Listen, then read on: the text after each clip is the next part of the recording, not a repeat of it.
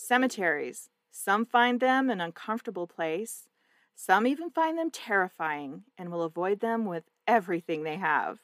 But for some of us, we are actually called to cemeteries, drawn and compelled to visit them.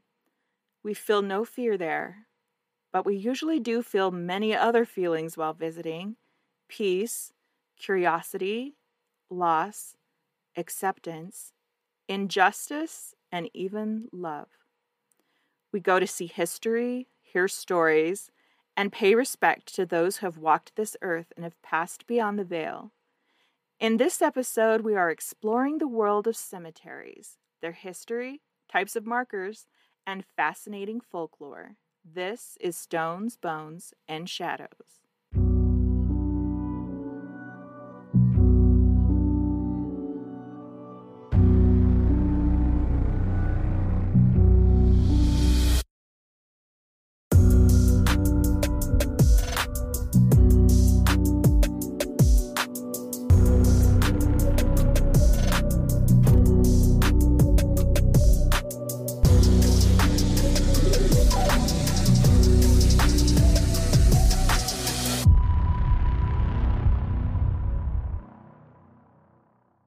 Hello, friends and Taphophiles. I'm your host, Lachelle.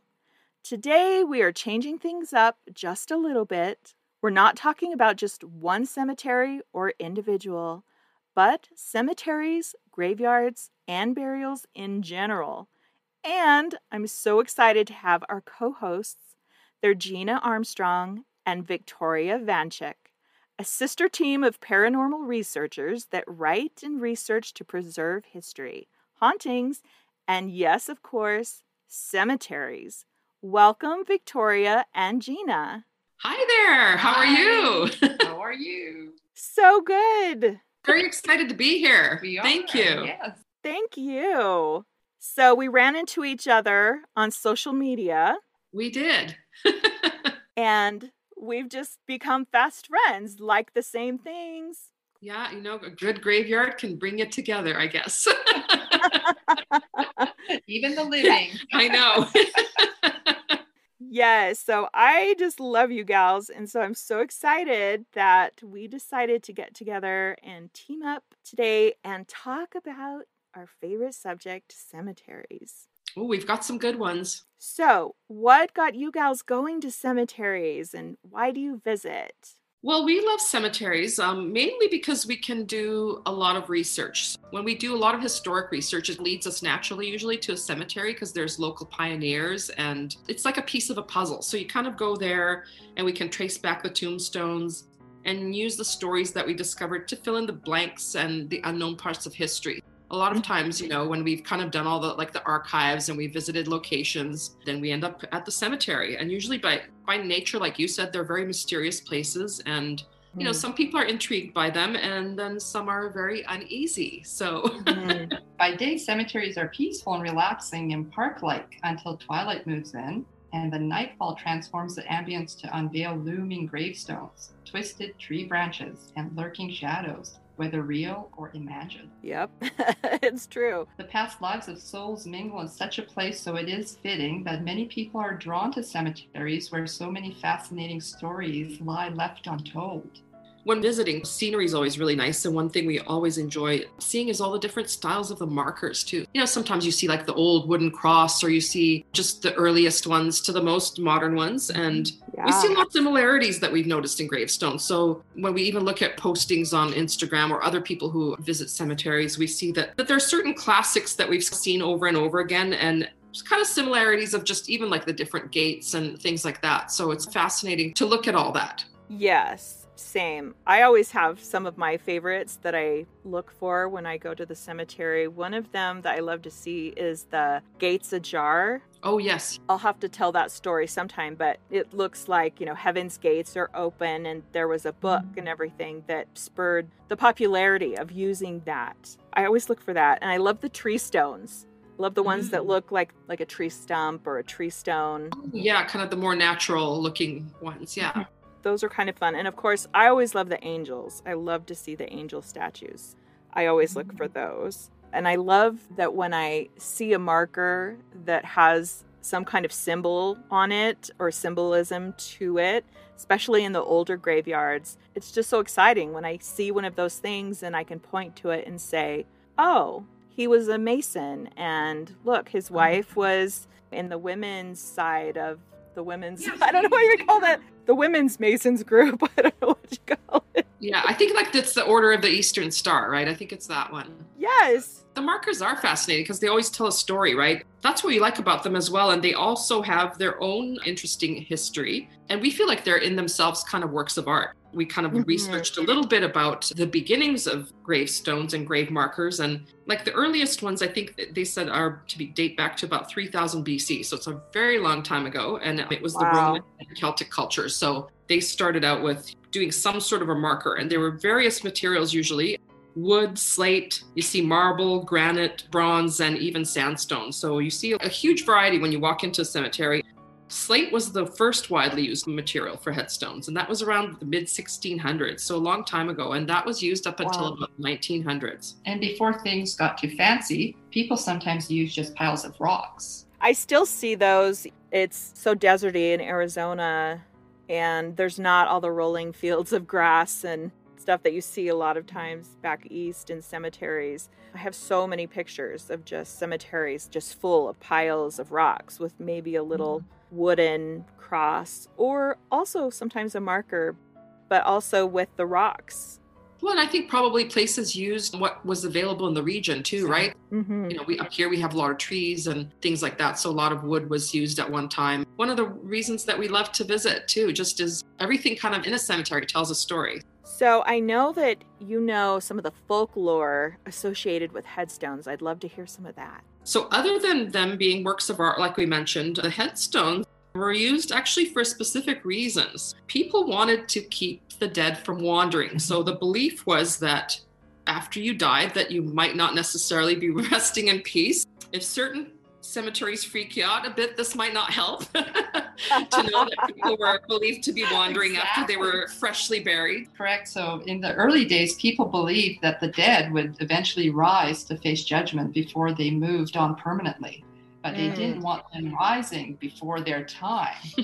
So headstones were used to weigh them down so they couldn't get up and wander among the living. But I always think when we see the really huge markers, you kind of think like, oh, did they really think, oh, Uncle George is a stubborn one. We really need to weigh him down with a big, massive gravestone. So, you know, we kind of look at them, oh, they're nice and ornate, but, you know, they might have been there for a reason. That's going to need to weigh a lot. The other belief was that they were either placed at the head of the deceased to keep them from wandering, or sometimes at the feet. There was always just a thing too about the placement. That was very, very interesting. History does show that people back in the day were really terrified of the dead rising again. And that's where we get these stories of zombies, or even where vampires started, is that they really thought that they would rise, or that they did, and they had to make sure that they wouldn't. So they removed their hearts or weigh them down, make sure that they weren't getting out of there. Yeah, lots of superstitions and belief. Very fascinating stuff that people believe. The fear was there and it was real. Yeah, it well, was. Also, like, people see mausoleums today and they think, wow, that this person must have been important. But mausoleums were actually started out historically being used in very cold regions during the winter when you couldn't dig a grave, essentially.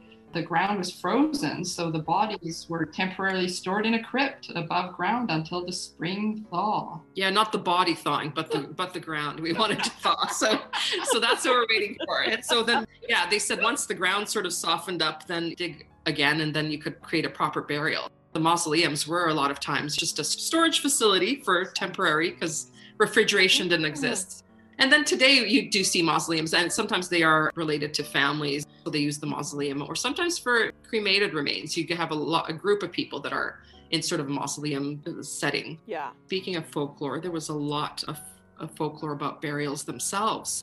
There are all kinds of theories about the placements and orientation of the deceased, along with preferences about what times of day were most appropriate for preparing a freshly dug grave. Most of the time, we think of the thunder being sort of ominous, but if there was thunder during your funeral, That was thought to mean that the deceased reached the gates of heaven.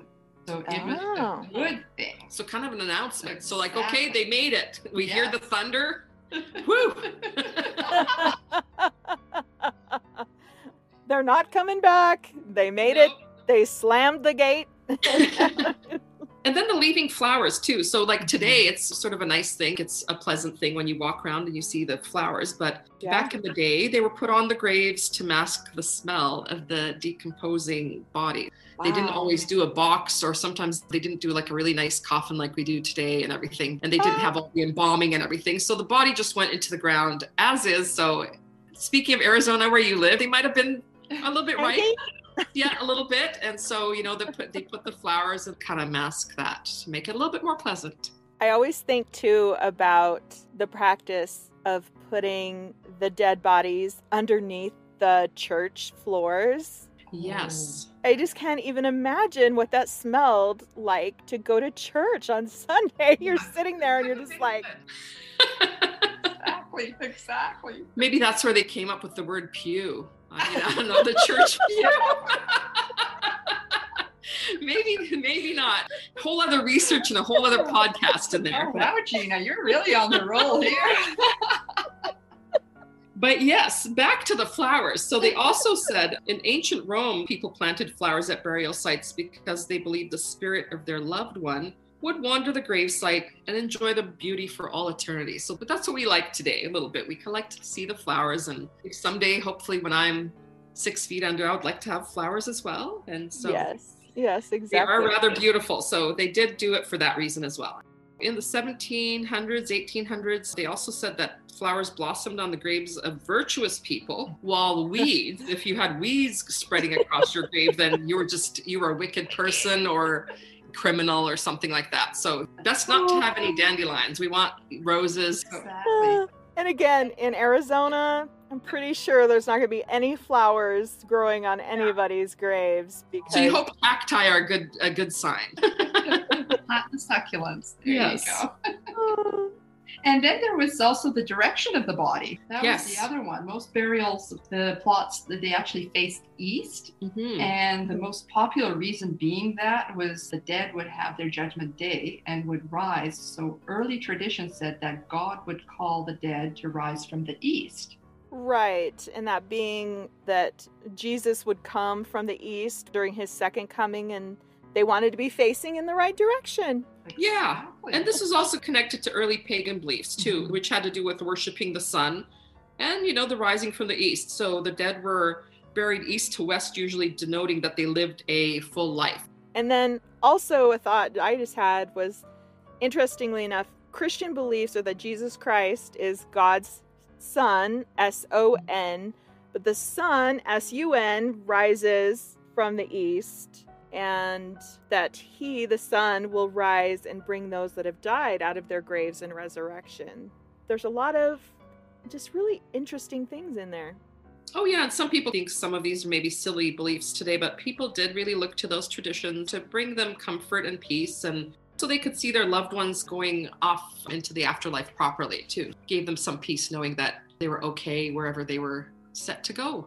And let's face it, most everything at the cemetery are for those of us that are left. Mm-hmm. It gives us peace. It gives us a place to go, to remember, leave our offerings of flowers. And speaking of offerings, I know that you gals have some traditions around offerings and entering a cemetery. When it comes to visiting the dead, there are a few things that can be done during a visit, and just to be respectful and to take care of those who have passed. It is best to stick to paths wherever you're walking and don't trample over anyone's grave. That's definitely a no-no. Yeah. If you must cross, acknowledge, and say you are sorry for stepping on their plot. When we usually go into like the cemeteries now, recently when we went, we always make a point of offering like maybe little trinkets, something we can leave behind. It can also be dropped off at the entrance, anything like tobacco or coin or even flowers. And in some cases, they also say that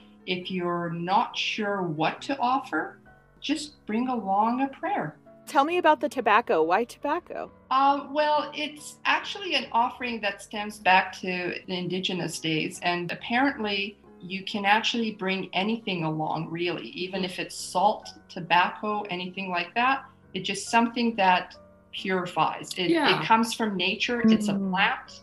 And you bring it back and you place it all over. Yeah, because they say even things like gems and minerals, exactly, feathers, flowers, even small food items. They say like nuts and bread and apples or nuts, and something that's environmentally friendly as well. Like today we kind of look at that and just try not to bring anything that's like plastic but just something that's natural. And it appeases the guardians, because there's always a guardian in the cemetery. One that you have to be always careful of, not to make them angry or upset. You have to come in with good intentions when you enter. And to avoid attachments too, any unwanted energies. So you want to leave the cemetery or graveyard the same way that you came in and politely ask the departed to stay behind. Once you're leaving, you're going in the same exact entrance that you came. That is super interesting. I usually leave the way that I go in, but I've never asked anyone not to follow me home. I haven't done that yet, but so far so good. We do go from a paranormal standpoint, so we are very conscious of things like attachments or spirits or energies that are lingering. Right. Just have to sort of make sure that nothing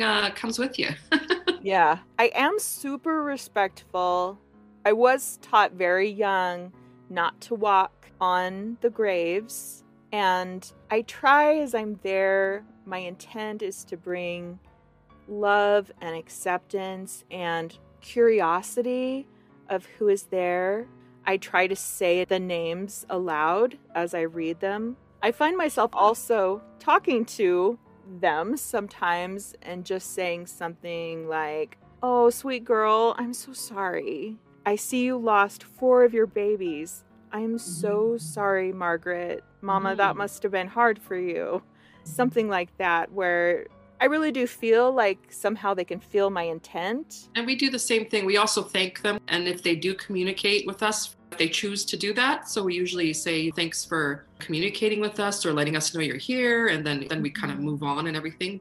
And if there are energies, then hopefully they feel our energy too. And if we're positive, I think we're kind of met with the same positives. Right. I approach it as though I was entering a house of worship or someplace like that, that it's a holy ground, that it is a sacred ground where the bodies of our loved ones have been placed. I really love the churchyards. For some reason, there's just a little bit of a different feeling there, don't you think? Yeah, it would be. I think just because there is a church there, and I think kind of close to where people worship and bury their dead at the same time, a little bit of a different feel than a cemetery, because where everybody's sort of, non-denominational mostly. Yeah. Can you tell me the folklore around the graveyard guardian? Victoria kind of started in on that. I want to hear about the guardian. That's a fascinating one. And so a lot of that, the ones that kind of fascinate us, come from British folklore. In newly built churchyards, it was believed that the first individual who was buried there was to guard the graveyard from the devil for all eternity. Wow. Sort of a big burden on the first soul who, if you were the one unfortunate to be the first one there. Yeah, that's just a little bit of responsibility. It would be overwhelming, because this is like all of eternity, right? So in order that the unfortunate human soul would be spared the unpleasant task, folklore has it that there was a gruesome custom of burying a live dog in the north corner of a graveyard. Oh. And that sort of came about trying to keep the human spirit from having to take on that. The dog spirit became known as the churchyard grim, and he would protect the souls in the graveyard. And the grim also appears as a spectral black dog and was said to toll the church bell at midnight. If he tolled the church bell at midnight, it meant that there was a bad omen, and it usually predicted another death. Oh. And then, as in many tales of folklore, the dark and stormy weather usually was a really good time that the grim would be particularly active. And though the ghostly dog would wander through the churchyard, he was wandering day and night, but he was really there to guard. Like, he might be sort of ominous sounding, but he was really there to protect things. So it's said also that the priests performing funerals would catch a fleeting glimpse of the grim, sometimes looking out from the church tower. And depending on how he would be demeanor-wise, like if the priest could kind of surmise whether the deceased individual's soul would ascend to heaven or would be banished to hell. So They kind of looked at the Ooh. Grimm's kind of mood and what he was signaling, I guess, to tell you where the person went. So yeah, he was seen as an entity to be feared, but the nocturnal ghost dog was just there to protect the graveyards from vandals and grave robbers, kept everybody safe. So he was kind of a good thing. He might look a little spooky, but He was the guard dog. he was the guard dog. He was taking care of all his friends. Yes. Well, it makes me think of the Harry Potter movie. Oh yeah.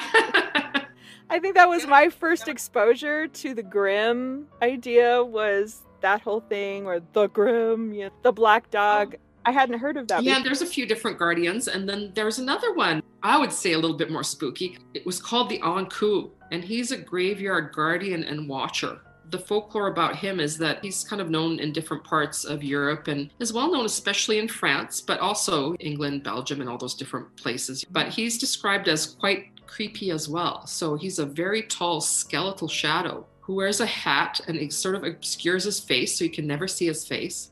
Oh. And sometimes he carries a scythe, kind of like the Grim Reaper. So he's a little bit similar to that. And his job was to wander the graveyard with his 2 ghostly skeletal helpers. So it's not enough that there's one of them, but there's creepy helpers as well. And their job is to collect the lost souls that are wandering around the graveyard or near it for whatever reason. So they actually collect all the souls and bring them back to the graveyard. And with this one, if you happen to be the Ankou, you don't have to be too freaked out. It's a yearly position.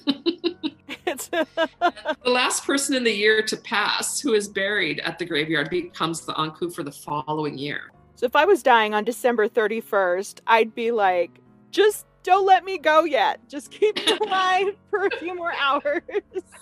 Yeah, let that clock strike midnight, and then 12:01, the next person. Let somebody else go first. I don't want to be the Ankou. Yeah, and so the folklore too, and the legends, there's some creepy ones, but they're not always limited just to the creepy characters that are roaming around.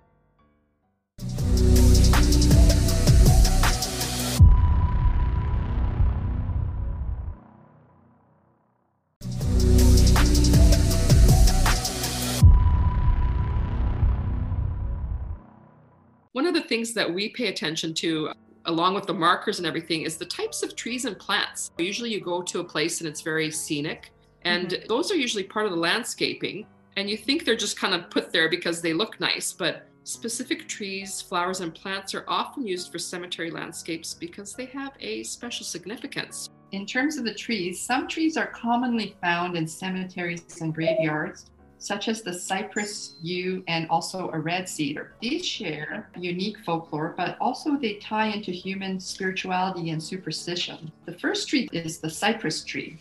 So the cypress tree is widely found in many cemeteries and graveyards. I've noticed that. I've noticed lots of cypress trees. These ones are actually often always in an appearance. They look very dark and gloomy. They would be used as a warning mechanism. These trees would be planted near graves to deter outsiders from entering the cemetery. So they had a more ominous symbolism. So I guess those people didn't get many visitors. Right. No, there's that tree. We better stay away. And here's a little fun fact. For example, with the Celts, the ancient Celts, they would place their dead in the tree for burial. So they would put the body into this tree, and then it would just meld with all the nature and everything there. I kind of like that in a way. I think that's really interesting. It makes sense. Now, the other tree that is very popular and probably the most well-known is the yew tree. This one you can find anywhere practically, but majority of the graveyards and cemeteries in Europe have yew trees all the time.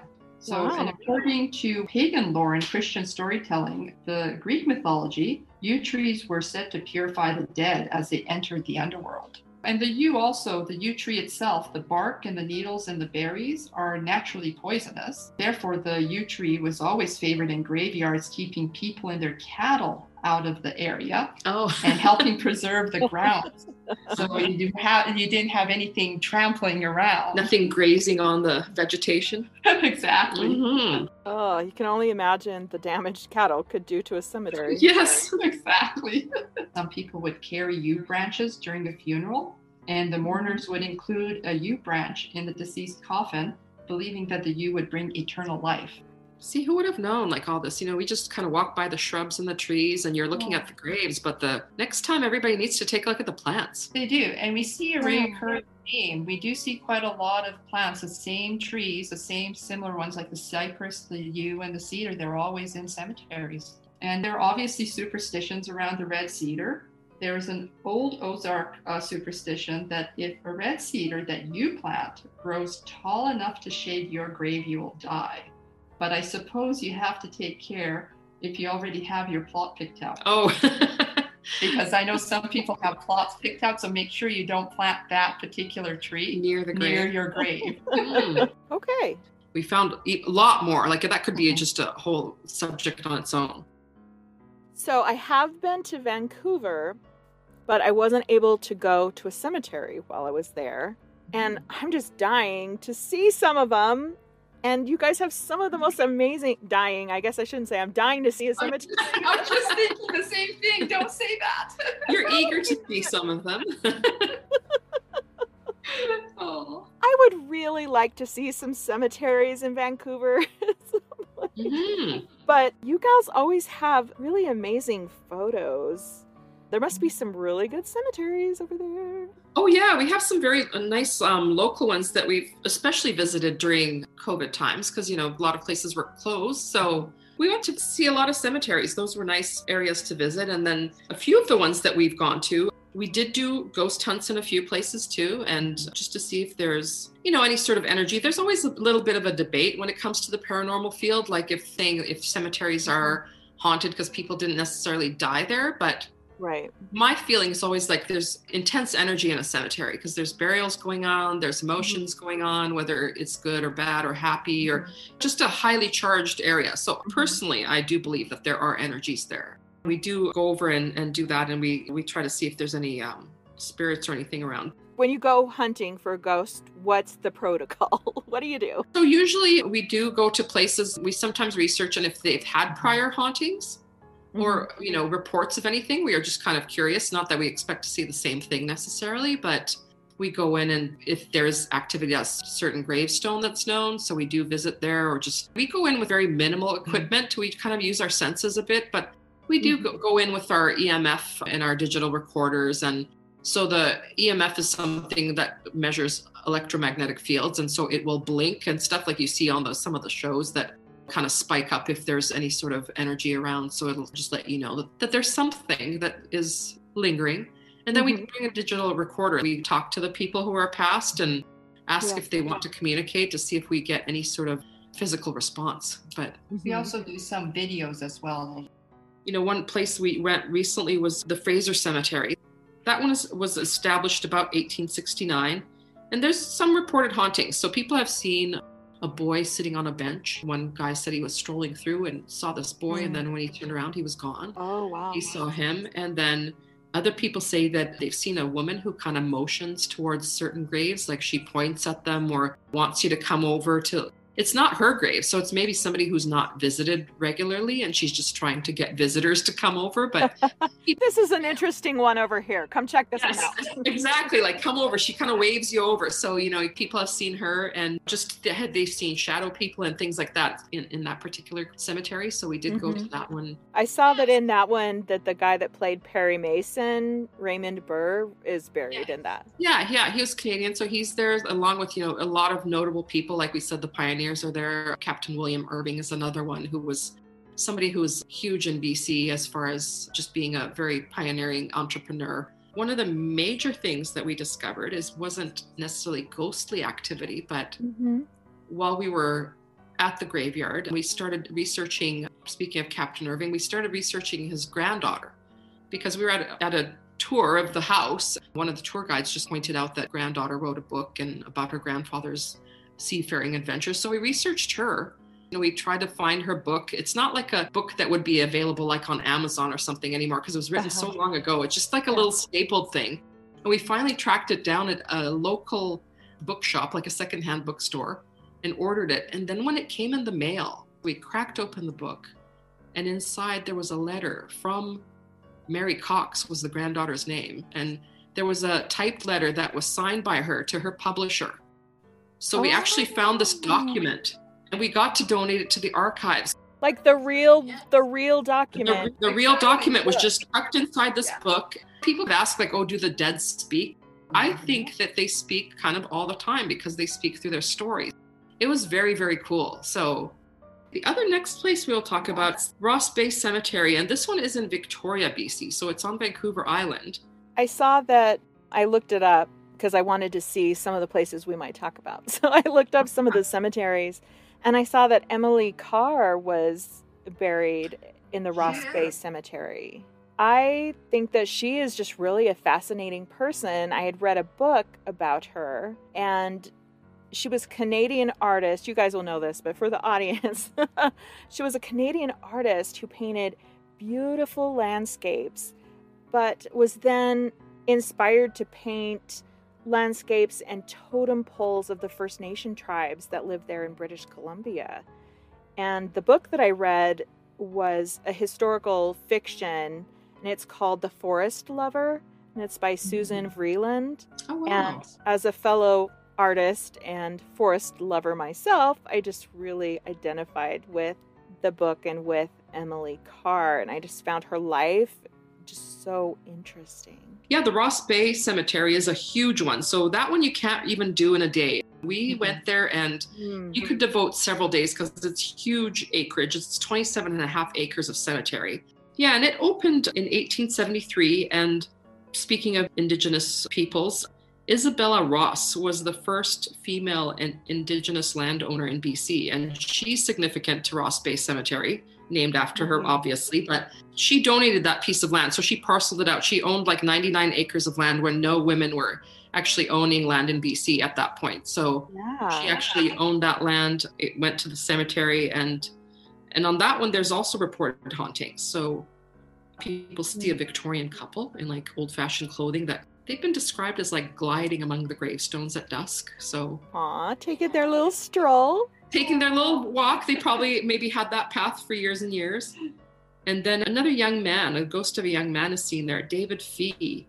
And he was shot in the late 1800s. Just a horrible story. It's Christmas Eve and it's a case of mistaken identity. He was shot in the center of town, but he's buried there. So sometimes people see his ghost there, or sometimes in downtown Victoria. But then also they say they see Isabella Ross, the owner, and she either wanders the grounds or she's sitting on a bench and she's looking out at the ocean because the cemetery's at the ocean. And it was the location of her former home. So she just probably loves it. And we figure she's probably just lingering. She's like, I love this place. Oh, and then we have the other one too, as well as the Riverview Cemetery. This one's actually on the grounds of the Riverview Hospital, and it used to be a mental health facility.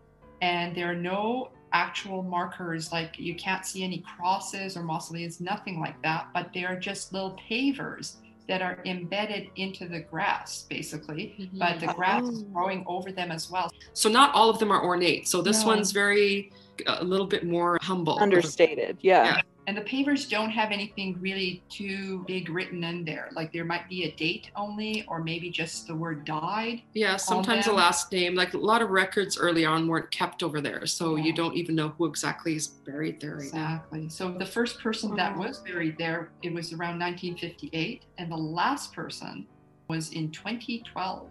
You know, there's still a lot of uncertainty about just how many people have been buried there. There are apparently some reported haunting. There was a film crew working there, and one guy was just strolling around on his break, and he was going past the cemetery, and he thought, how strange, I see like a woman in like period clothing. So she looked like she was wearing Victorian clothing, and she looked like she was gardening. And he thought, well, it's kind of interesting because I thought maybe nobody else was on the grounds, but he maybe thought it was an actor, but it wasn't to do with the movie that they were filming necessarily. But he didn't think anything of it until there was another fellow who went one day when it was raining, and he saw the same exact woman, and she was gardening in the rain, but he just kind of mentioned like her clothes didn't look wet. She just looked like she was there. And then as he walked a little bit, he looked back and there was nobody there. So one of the major therapies was like patients were encouraged to garden, to grow vegetables and flowers. And so maybe there's just somebody who liked being there. And so maybe she's still kind of gardening in the afterlife. If you sort of pay attention when you are in a cemetery, they all feel slightly different. And I'm sure you've experienced that too. They all have a mood the minute you arrive and when you leave, and they all are very unique in themselves. Yeah, I'm quite empathic. I feel people's feelings, the energies. And so I feel a lot at cemeteries. I feel a lot of different emotions, like I said at the beginning of the podcast. I haven't ever tried equipment or trying to go to find anyone, but just being there, I find feeling a lot of different emotions as I'm in different parts or by different monuments. Some, even in the broad daylight, we found go to a place and there's just that heaviness and nothing can take it away. And then there's some that are very peaceful and joyful, and sometimes you can't get away from it. And then sometimes you go to one and it's very upbeat and welcoming feeling. That's what we've had most of the time. So most of the time when we go, we feel very, very welcome. Those are amazing experiences. Going back to what you said about finding things or feeling like you're led to find things that you need for history investigations, or my mom does a lot of genealogy, and she's many times had experiences of being led to things or having a deep feeling that the person that she is searching for is helping her to find the information that she needs. We've had that similar thing.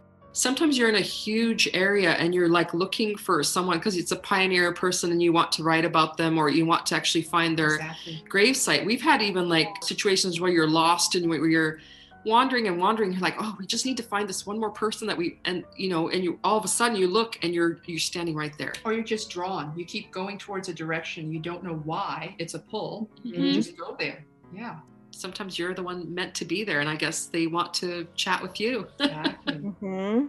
Totally. So I want to make sure to tell everyone about your website and a few of your upcoming projects. I know you girls are busy writing and doing some interesting things. We're currently working on our book, so that will be to do with all the local places we've been visiting. So it's called Evenings and Avenues, Hauntings in the Outskirts, and that's definitely where we're going. We're going to buildings, we're going to prisons, we're just doing all kinds of different areas that we've discovered. Some people have gone to as well, but I'm hoping we will be out next year. But it's a big undertaking because we've got a lot of locations. We do all of our own photography and everything in there as well. So it's been a fun project so far. Exciting.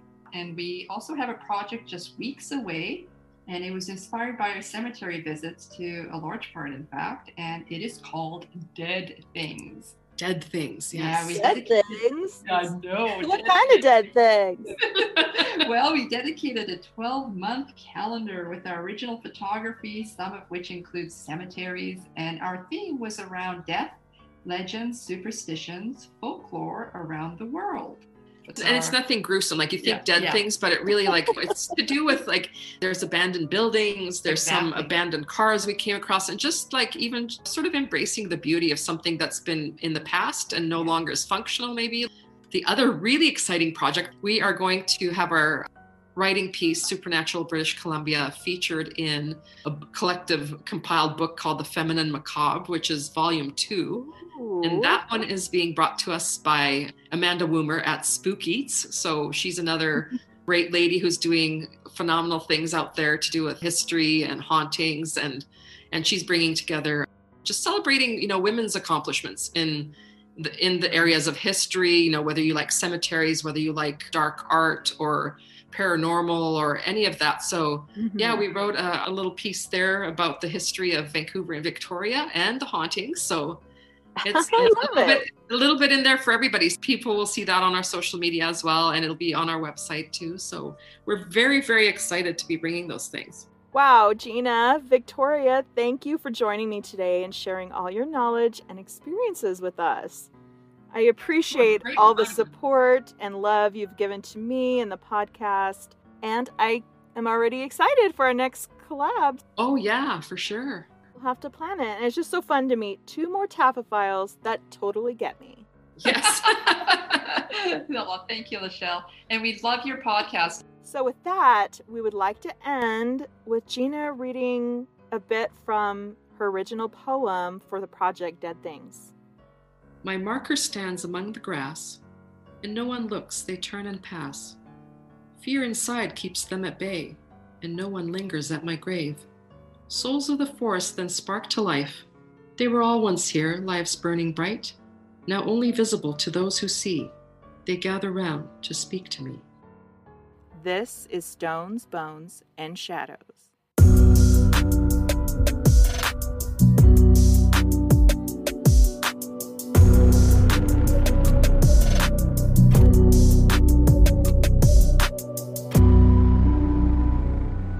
You can see photos and more information about the cemeteries we explore and find our sources at stonesbonesandsshadowspodcast.com. Also, don't forget to check us out on Facebook, like us on Instagram, and leave us a comment. We love to hear from our listeners.